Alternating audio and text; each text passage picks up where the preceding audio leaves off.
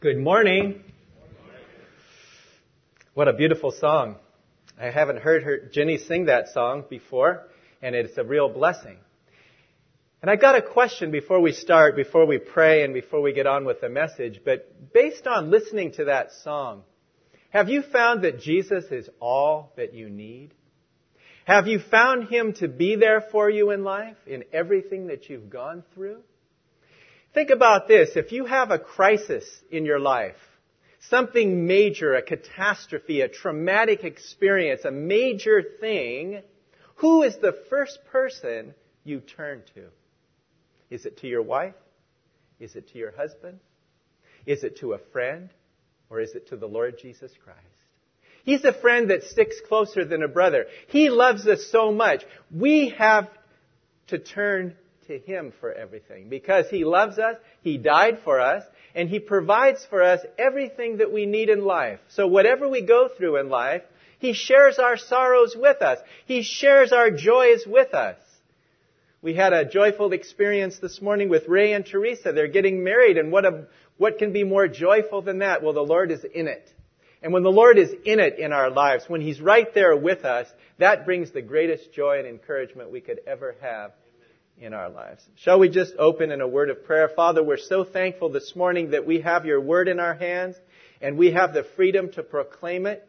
And we pray as we hear the Word this morning that it will come alive to our hearts by the Holy Spirit, that You will challenge us and convict us and encourage us today. And we just pray, Heavenly Father, that You will hide me behind the cross, that the Lord Jesus will be lifted up, will be honored, will be glorified today. And we pray that the words spoken will be Your words, Lord, directly to every heart in a special way. We pray in Jesus' precious name. Amen. You know, it's a wonderful thing that we have the Lord Jesus Christ as our Savior. And there are many churches out there today that preach the gospel of Jesus Christ.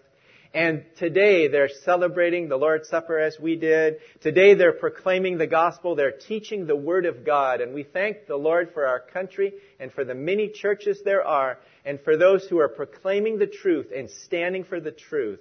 But sadly, as you look at Christendom today, you look at Christianity today, you look around and it's very sad because you don't see people, believers, having a full commitment to Christ. Somehow they have 50% commitment or 60% commitment. Some may even have 90% commitment. But the Lord requires 100% commitment. Nothing less than that will work. And He wants us to give our lives to Him that way. Many times over in the Scripture, when the Lord went out to call His disciples, He called them with two words: follow me. He didn't explain why. He didn't say, well, this is going to happen, and this is going to happen in your life, and this is going to happen, and I'm going to do this. No. He says, follow me and leave it all in my hands. I like what Charles Stanley says in his messages because he always says, obey God and leave all the rest to Him. Because He does. When we obey God and we follow Him, He will take care of us. There's a beautiful verse in John 12:26 that says, if anyone serves me, let him follow me. For where I am, there my servant will be also. If anyone serves me, him will my Father honor. We are followers of Christ. The term disciple means a follower of Christ. And when you get saved, you become a disciple of Christ, a believer in Him. And that's what He wants to do in our lives. He wants us to follow Him. And the title of our message today is simply Commitment to Following Christ. Commitment to following Christ. In a crisis, in a difficult time, whatever we're going through, we continue to follow Christ. We love Him, we trust Him, and no matter what happens, we know He's involved in our lives, and He allows it for a reason, and He allows it for a purpose. So we don't get angry. We don't complain. We don't murmur, but we thank God for everything that He brings into our lives. And we say, Lord, I'm going to follow You. As the song says, no turning back. I love that hymn because it says, I have decided to follow Jesus, no turning back. The world behind me, the cross before me, no turning back. Though none go with me, I still will follow. No turning back. Will you decide now to follow Jesus? No turning back. You see, the hymn writer, he's talking about himself, and then he turns the question out to the audience. He turns the question out to those who hear that hymn. Will you decide now to follow Jesus? Not tomorrow, not next week, maybe not in a month or so, maybe down the road when I get a little older, when I graduate from college, or I get a job, or I get married, or when I retire. People tend to put off that decision of following Christ, and they put Him at the end of their list instead where Christ needs to be at the first place on the list. He needs to be at the first fruits of our lives. There's a story told of one of the most faithful members of a church, and he was one of the most unlikely for that role. This man was deaf and mute, and he had never heard a single note of music nor a single syllable from the pastor's lips. He had never responded audibly to a worship service, or he was not able to hear the sermons or to feel the pat of a person's on his shoulder. Yet this faithful man learned to communicate by scribbling on a little notebook that he carried faithfully with him. So one day, someone came up to him at the service and said to him, let's call his name John. John, why do you attend the service? You can't sing. You can't hear the music. You can't hear the sermons. Nor respond if someone speaks to you except to scribble in your notebook. Why do you come? Why do you keep coming faithfully every service? If he was in our church, he'd be here on Sunday for the breaking of bread. He'd be here for the main service. He'd be here on Monday night for the prayer meeting or the women's Bible study. He'd be here on Wednesday night for the Bible study together. He'd be there Thursday morning. He'd be there Friday for the groups if he was in that age group. He was committed. He was loyal. He was faithful. And so this man was curious, why do you come? And this disabled man responded, we call his name John, I just want everyone to know whose side I'm on. Here was a deaf man, a mute man. He couldn't hear or anything, but he wanted people to know, I have decided to follow Jesus, no turning back. I'm on the Lord's side. He saved me. And he was thankful he couldn't hear. He couldn't speak. He couldn't communicate except by writing in a little book. But doesn't it put to shame sometimes our commitment to Christ? We drag ourselves to the meeting. We drag ourselves to being committed to the Savior. He wants us to be loyal and faithful and committed to Him all the way. 100%. No turning back. We're going to read this morning a passage from the Gospel of John, chapter 6. You can follow it in your Bible or you can follow it on the screen, but it's a very moving passage. The Lord Jesus Christ is in Capernaum, and He's preaching in the synagogue, and He's preaching a very powerful message. And this day, which was the day that we're talking about when Jesus was there, was a day of decision for many people. And so we're going to read it together. John chapter 6, beginning at verse 48. Jesus at this point has been speaking to the people, and we're going to bring in the narrative right kind of in the middle here, but it's a long chapter. It goes for 71 verses, one of the longest chapters in the New Testament. John chapter 6, beginning at verse 48. Jesus says this, I am the bread of life. Your fathers ate manna in the wilderness and are dead. This is the bread which comes down from heaven, that you may eat of it and not die. I am the living bread which came down from heaven. If anyone eats of this bread, he will live forever. And the bread that I shall give him is my flesh, which I shall give for the life of the world. The Jews therefore quarreled among themselves, saying, how can this man give us his flesh to eat? Then Jesus said to him, most assuredly I say to you, unless you eat the flesh of the Son of Man and drink His blood, you have no life in you. Whoever eats my flesh and drinks my blood has eternal life, and I will raise him up at the last day.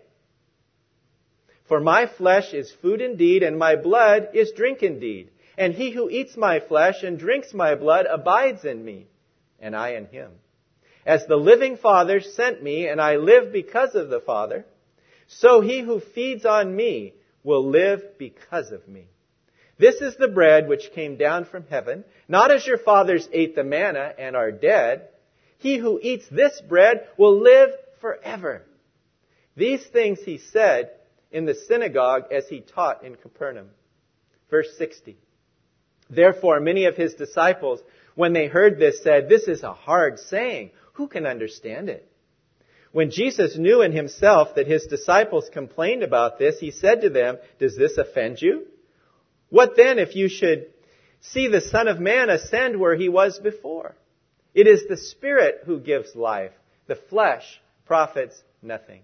The words that I speak to you are spirit and they are life. But there are some of you who do not believe." For Jesus knew from the beginning who they were who did not believe and who would betray him. And he said, "Therefore I have said to you that no one can come to me unless it has been granted to him by my Father."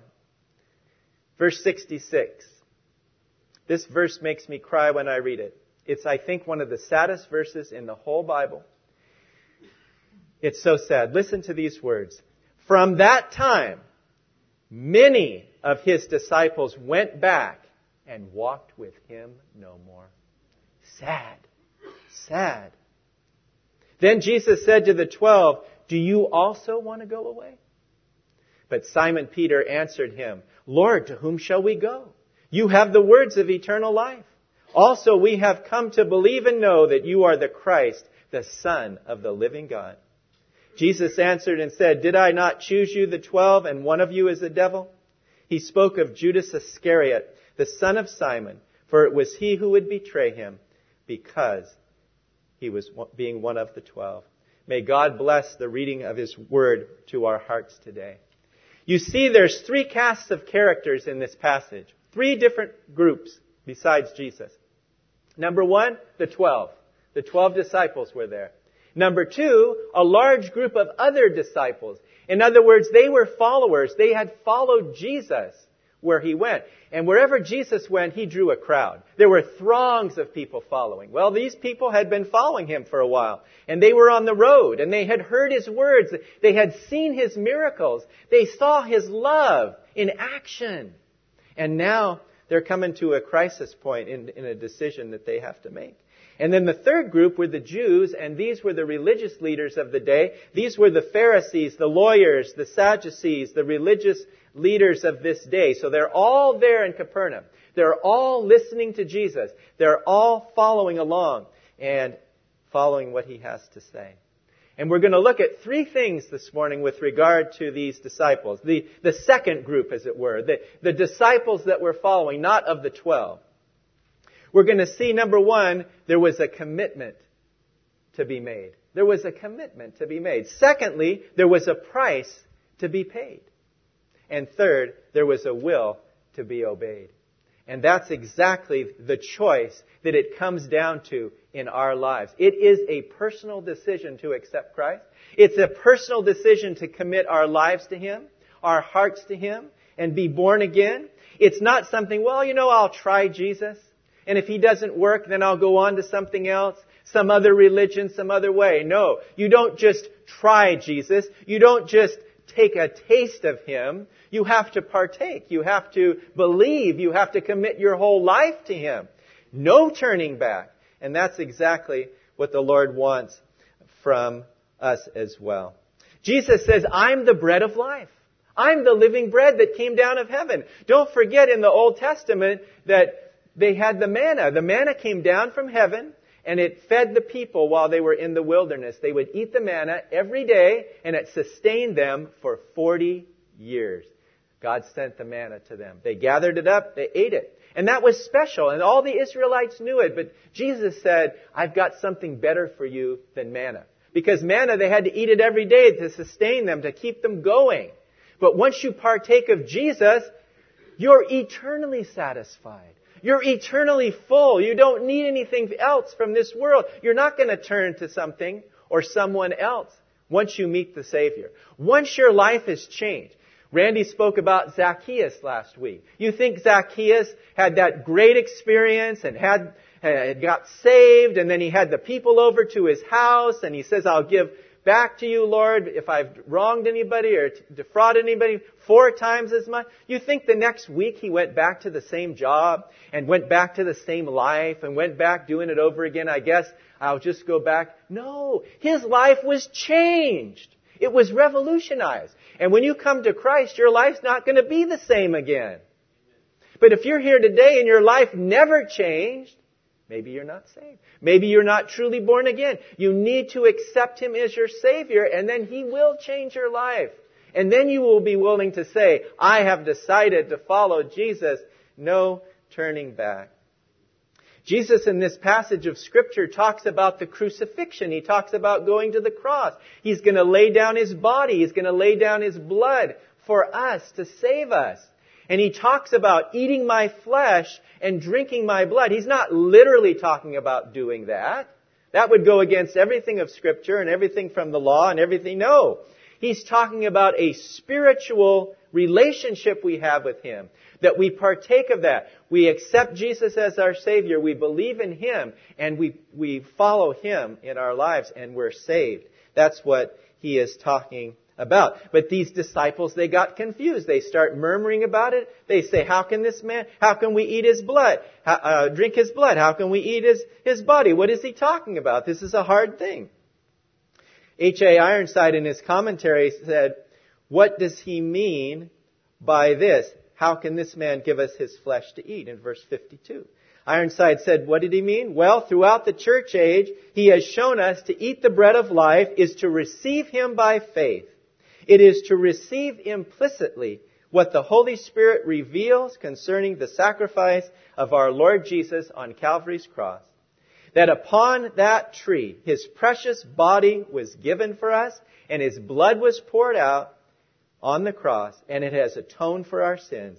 We are then eating His flesh and drinking His blood spiritually. That's what we do when we come to Christ. And He is asking for us a full commitment to Him.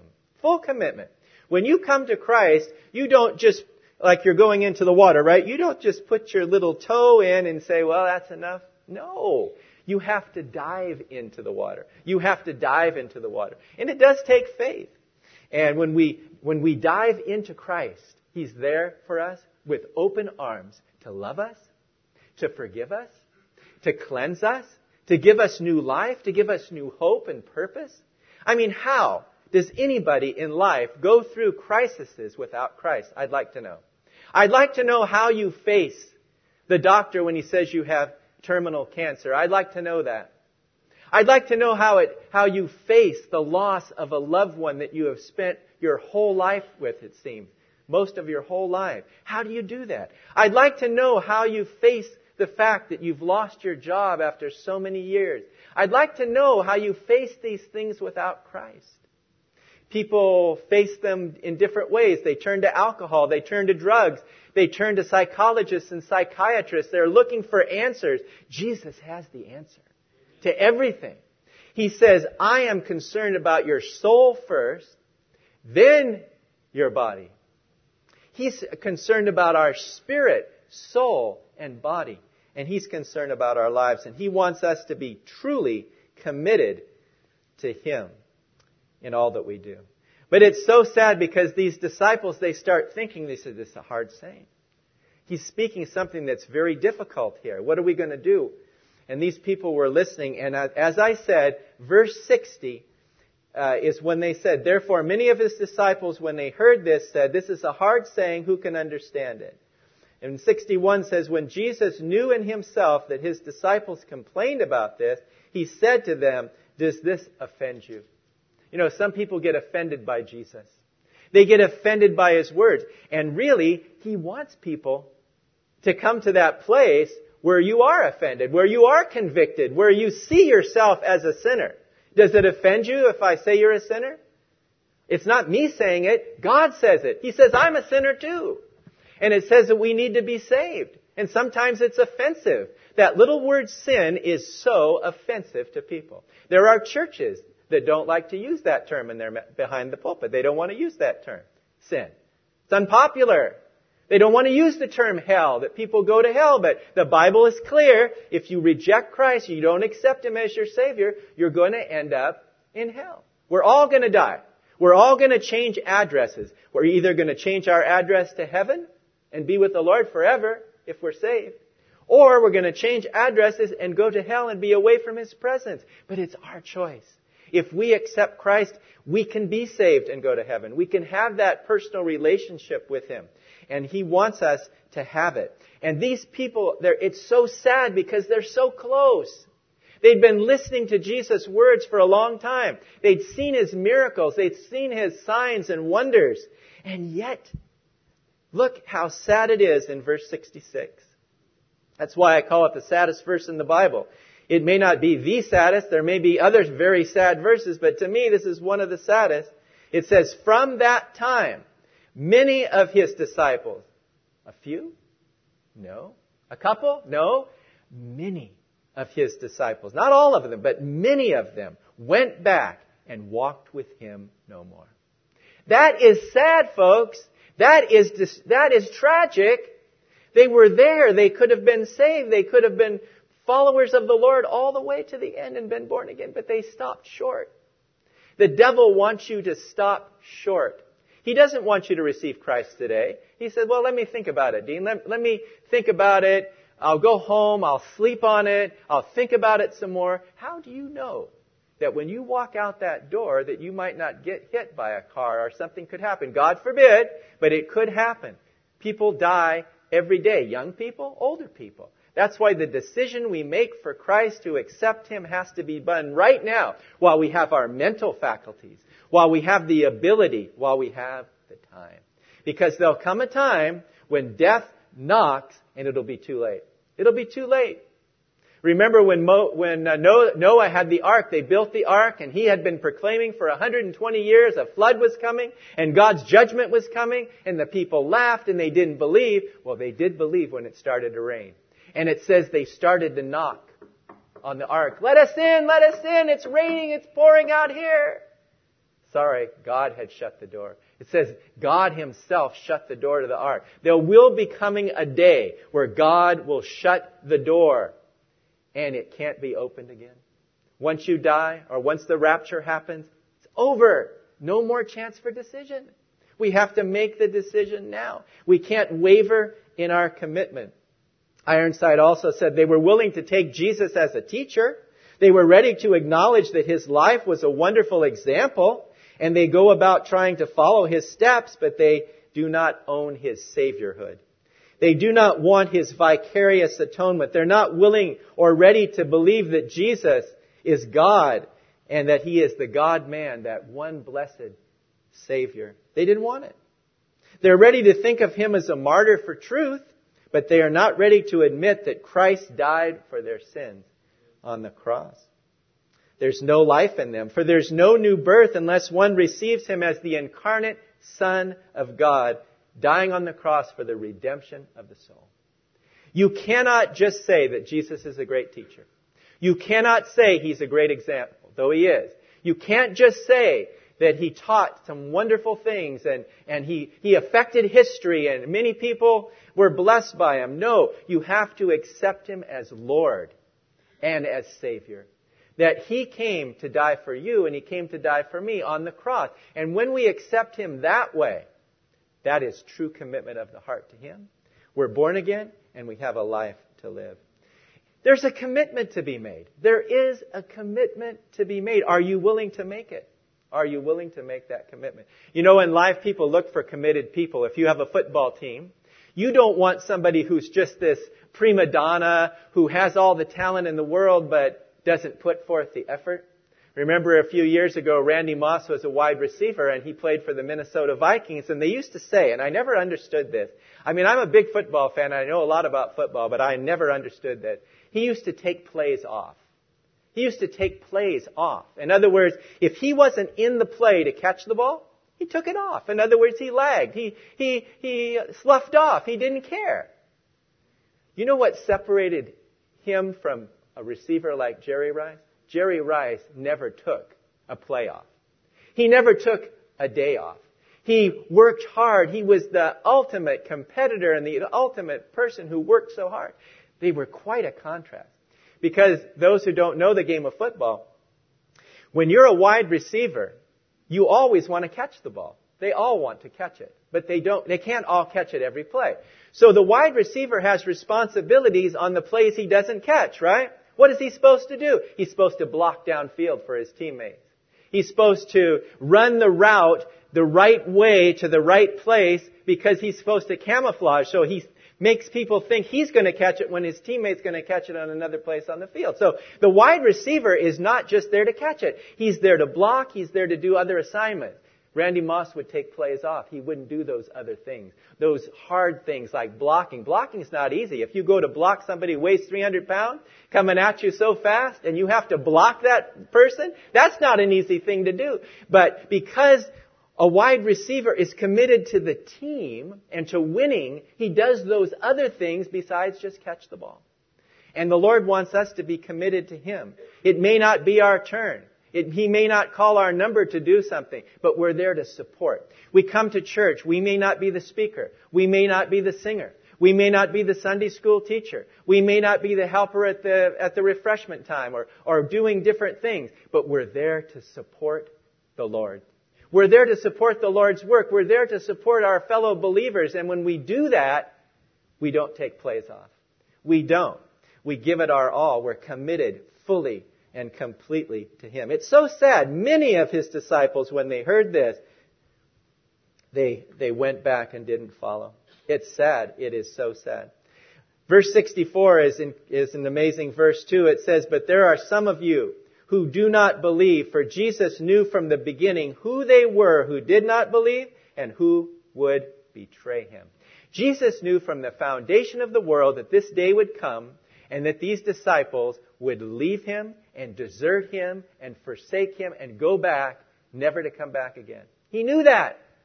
He also knew who they were who really were dedicated, the 12, actually the 11. And He also knew Judas was going to betray Him. Can you imagine living around Judas for 3 years? Jesus called him as a disciple, and Jesus knew that he would betray him. But He loved Judas. He did everything for Judas like He did for the others. He even gave Judas the responsibility of taking care of the money, knowing that he would pilfer from it, knowing he would steal from it, knowing that money, because He gave him a chance. He gave him a chance. It wasn't God's will for Judas to betray Christ and to betray Him for 30 pieces of silver. It wasn't God's will. And Jesus' love reaches out to you, and you can never go too far. And if you're here today and you say, "Well, Dean, this is great, but you don't know what I've done in my life. You don't know how bad I've been. You don't know some of the things I've done." Maybe not. Maybe I don't. God does. He knows everything about it. He can see right into your heart today. Right into your heart today. And He sees whether you're saved or not, or He sees whether you're not. He sees whether you're fully committed to Him or not. He knows how much of your heart you've given. Now, we come all to church on Sunday and we all say, yeah, we're all for Jesus, and we sing that song, "All for Jesus, I surrender all." We sing it. But do we mean it? When we walk through those doors, do we have a different life than we have when we walk this way when we go the other way? It's a commitment. It's a true commitment that the Lord is asking for. And He's asking for your commitment, and He's asking for my commitment. It gets convicting. And if you're here this morning and you've never accepted Christ, and you've kept putting it off, and you've come to church, I have some good news for you. You came on the right time. You came on the right day. You came at the moment in eternity that is a crisis point. Don't be like these disciples that turned away, that deserted Jesus and left. Don't walk out the door saying, "Well, goodbye, enjoyed it," and never come. Jesus wants us to accept Him as our Lord and Savior. It's not going to be a popular decision, because Christianity is not popular. When you accept Christ and you fully commit your life to Him, it's not going to be popular. It's never been popular from the days all the way from Genesis to Revelation. It's always been a few that are saved. Always been a remnant, a small number. And it's true today. Jesus divides people right down the middle. You're either with Him or you're against Him. There's no in between. You're either saved or you're unsaved. There's no in between, no gray area. It's black or white. The Lord Jesus said some very sobering words in Matthew chapter 7, verses 13 and 14 when He said, "Enter the narrow gate.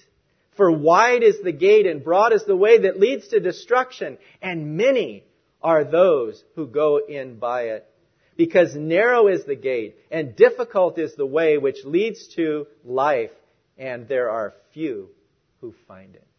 You can take that broad road. In fact, we're born on that broad road, and it leads to destruction. So many are on it, though. It seems like that has to be the right way, right? Because everybody's doing it. We always, kids grow up, right? Teenagers and everything. They say, "But Mom, everybody's doing it. Dad, I'm not the only one. This can't be wrong." Here's a good tip. If everybody's doing it, think twice, because maybe it is wrong. And in many cases, that's the case. Many cases, it is the case. Not always. But in this case, it's wrong because the broad road leads where? To destruction. It leads to destruction. And it says many are on that road. Many are on that road. And unless you surrender your life to Christ, accept Him as Lord and Savior, and get onto that narrow road, you're going to lead to death. But if you get onto the narrow road, go through the narrow gate, it leads to eternal life. Salvation is a free gift. We can't earn it. We can't merit it. It's not up to us to do anything except to believe in Jesus, that He died on the cross for our sins. We repent of our sins. We say, "Lord, I'm a sinner. I repent. I turn around." That's what repentance is. It's a 180-degree turn. We're heading on that broad road that leads to destruction. We repent. We turn around to Jesus. His arms are open wide. He says, "I love you. I'll forgive you." You think all those things about what you did were bad? And they were bad. But when I come, I'm going to forgive you and I'm going to forget them. Just like they never happened. Because all those sins were laid on Jesus. He bore them on the cross so that we can be free from them forever and have everlasting life. Yes, there's a commitment to be made, and there's a price to be paid. And there's a will to be obeyed. If we're going to follow Jesus, we have to do His will, not our will. You know, we're born with a will, and some of us have a very strong will, and I'm willing to say I have a strong will. Many of us are saying the same thing. With that strong will, right, Mike, comes a hard head, right? And sometimes to get through to that hard head and to get through that stubborn will of Dean, the Lord has to bring some hard things into our life. If there's calm seas and everything's peaceful and going along just hunky-dory, we're not going to get saved. We're not going to surrender to Christ. So He brings some storms into our life. He brings some hard times into our life. Some wake-up calls like we heard today. And when He does that, He does it because He loves us. He wants us to be saved and eternally with Him forever. So He brings these things into our lives. But we have to make the commitment, the true commitment. I read a story and I kind of laughed about it, but it really is an amazing story. Dr. Tony Evans, many have heard of him. He's a good preacher and servant of the Lord. Well, one day he's telling the story of the Lone Ranger. And he says this: "One day the Lone Ranger and Tonto were ambushed by a fierce group of savage Indians. They were on the rampage. So the Lone Ranger says to Tonto, or Tonto, I should say, says to the Lone Ranger, 'What do we do now, Kemosabe?' The Lone Ranger says, 'Let's go east. Let's go east.' At every turn, the warriors cut off the exits. They had cut off the east way, the west way, the north way, and the south way. They were trapped. So finally, the Lone Ranger turns to Tonto and says, 'Tonto, what do we do now?' Tonto replies, 'What do you mean, we, paleface?' You know, many of us are like that. 'Hey, I'm over here with them now. You're on your own, buddy.' Is that commitment? Is that true loyalty? No, it's not. True loyalty says, I'm going to follow Jesus, no turning back. I don't care what happens to me. I don't care what people say. I don't care what people think. I'm going to follow Jesus. I'm going to accept Him as my Savior. I'm going to commit my whole life to Him. And He is my all and all. We need a commitment that is 100%. There is a commitment that has to be made. There is a price that has to be paid, and there is a will that has to be obeyed. But can you imagine the Lord, after seeing this mass exodus of so many disciples, what He does? He turns to the 12 and He says to them, do you also want to go away? Okay, here's their chance. Here's their chance now.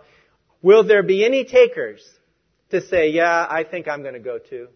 I think they're right. This is a hard saying. I think they're right. This is not the kind of Messiah we've been hoping for. We were hoping for a Messiah that would come and overthrow the Romans. We were hoping for a Messiah that was strong military Messiah. We were hoping for the kingdom to start right now and for us to be on top. And that wasn't the Messiah they saw. He's talking about crucifixion. He's talking to going to the cross. He's talking about this narrow way and this narrow gate and this hard life and serving and surrendering and all this.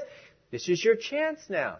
But I love Peter. And I can't wait to meet Peter in heaven, because I'm going to go up to Peter and I'm going to say, Brother Peter, I'm going to hug him and I'm going to say, I know you oftentimes said things that people would say. Maybe you put your foot in your mouth. Maybe you spoke out of turn. Maybe you did this. Maybe you did that. But Peter, I love you, and I'll tell you why. Because when all the disciples were thinking and when all of them were wondering you stood up. And notice what he says in verses 68 and 69. He says, Lord, to whom shall we go? You have the words of eternal life.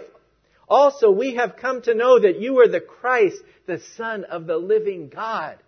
Peter says, I'm standing with you, Lord. I'm not leaving. I'm going to follow you all the way. And all of us, I think we're agreed here, all of us 12, we're not going anywhere. You have the words of eternal life. We turn to you. You have been our Savior. You have been our Lord. You have loved us. You have calmed the sea. You have done miracles. You have cast out demons. You have given the blind their sight, the deaf their hearing, and all these miracles you did. We're not going to go to anybody else. We're going to go to you only.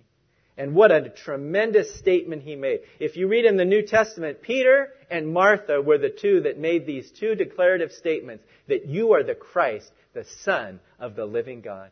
I'm thankful for Peter. I'm thankful for his decision. Yeah, he was bold. Yeah, he spoke out of turn. But he loved the Lord. And when the Holy Spirit came upon him on the day of Pentecost, he was the one who preached the message, and 3,000 souls got saved. And he was the one, don't forget, who had denied the Lord how many times? 3 times. But the Lord loved him and forgave him. And he said, Peter, I've got a mission for you to be on. I'm not going to cast you away because of that. I'm going to forgive you. And you're going to be fully committed to me. And you're going to preach the gospel. And you're going to win souls. And you're going to shepherd the sheep. And you're going to care for the congregation.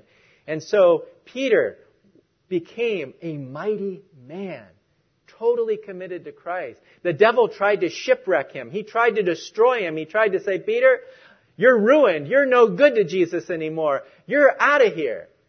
But no, Jesus said, you have use. I love you. You have value to me. I'm going to use you in a miraculous way. And he did. So we can ask ourselves this morning, have I committed my life to Christ? Have I accepted Him as my Lord and Savior? It's not too late. But it will be someday if we don't make that decision. And if we're Christians here this morning, and we have been maybe walking not as close to the Lord as we should, we haven't been really following Him with true commitment, with that 100% faith and commitment that He wants us to have, we can now bow our heads this morning and say, Lord, forgive me. I want to be renewed. I want to be revived. I want to go out of here today burning for Christ.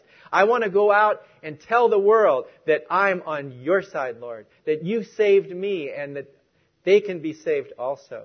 And so we're looking today for people that are 100% committed. You know, that's one of the things that makes the pastor happy. We talked about that last week. What makes the pastor happy? Well, I'll tell you one thing. To see people saved, right? To see people committed to Christ. Not partially, not mostly, but 100%. That will make Adel happy, and guess what? It makes the Lord very happy. And so may the Lord help us today, because the choice is ours. It's not an easy thing to be a committed follower of Christ. It's not. There is a price to be paid. There is a commitment to be made. There is a price to be paid. There is a will, His will, to obey. It's not going to be easy. But if we decide to follow Him, He'll give us the grace to overcome and be victorious and to be committed to Him fully, 100%. Shall we just close in a word of prayer? Father, we're so thankful for this word. It's so challenging to see these disciples, Lord, who followed you on that road, not the 12, but the others, and they heard your voice, they heard your words, they saw your miracles and signs and wonders, and still they walked away. We can't understand it, Lord, until we look at our own sinful nature and we see ourselves like that. And there are many people in the world today that are hearing messages in churches, they're hearing it on the radio, on the television, and then they turn the TV off, they turn the message off, they walk out of church unchanged. Lord, help that not to be the case today. If there's someone here that doesn't know Jesus as Lord and Savior, don't let them walk away. Let them come up to the front and talk to Adel. Let them be born again today. And Lord, help us as believers to be fully committed all the way to coming to church, to reading our word, to praying, to witnessing, to everything that we do for you. And we give you all the glory because you're worthy, Lord. And we ask this in Jesus' precious name. Amen.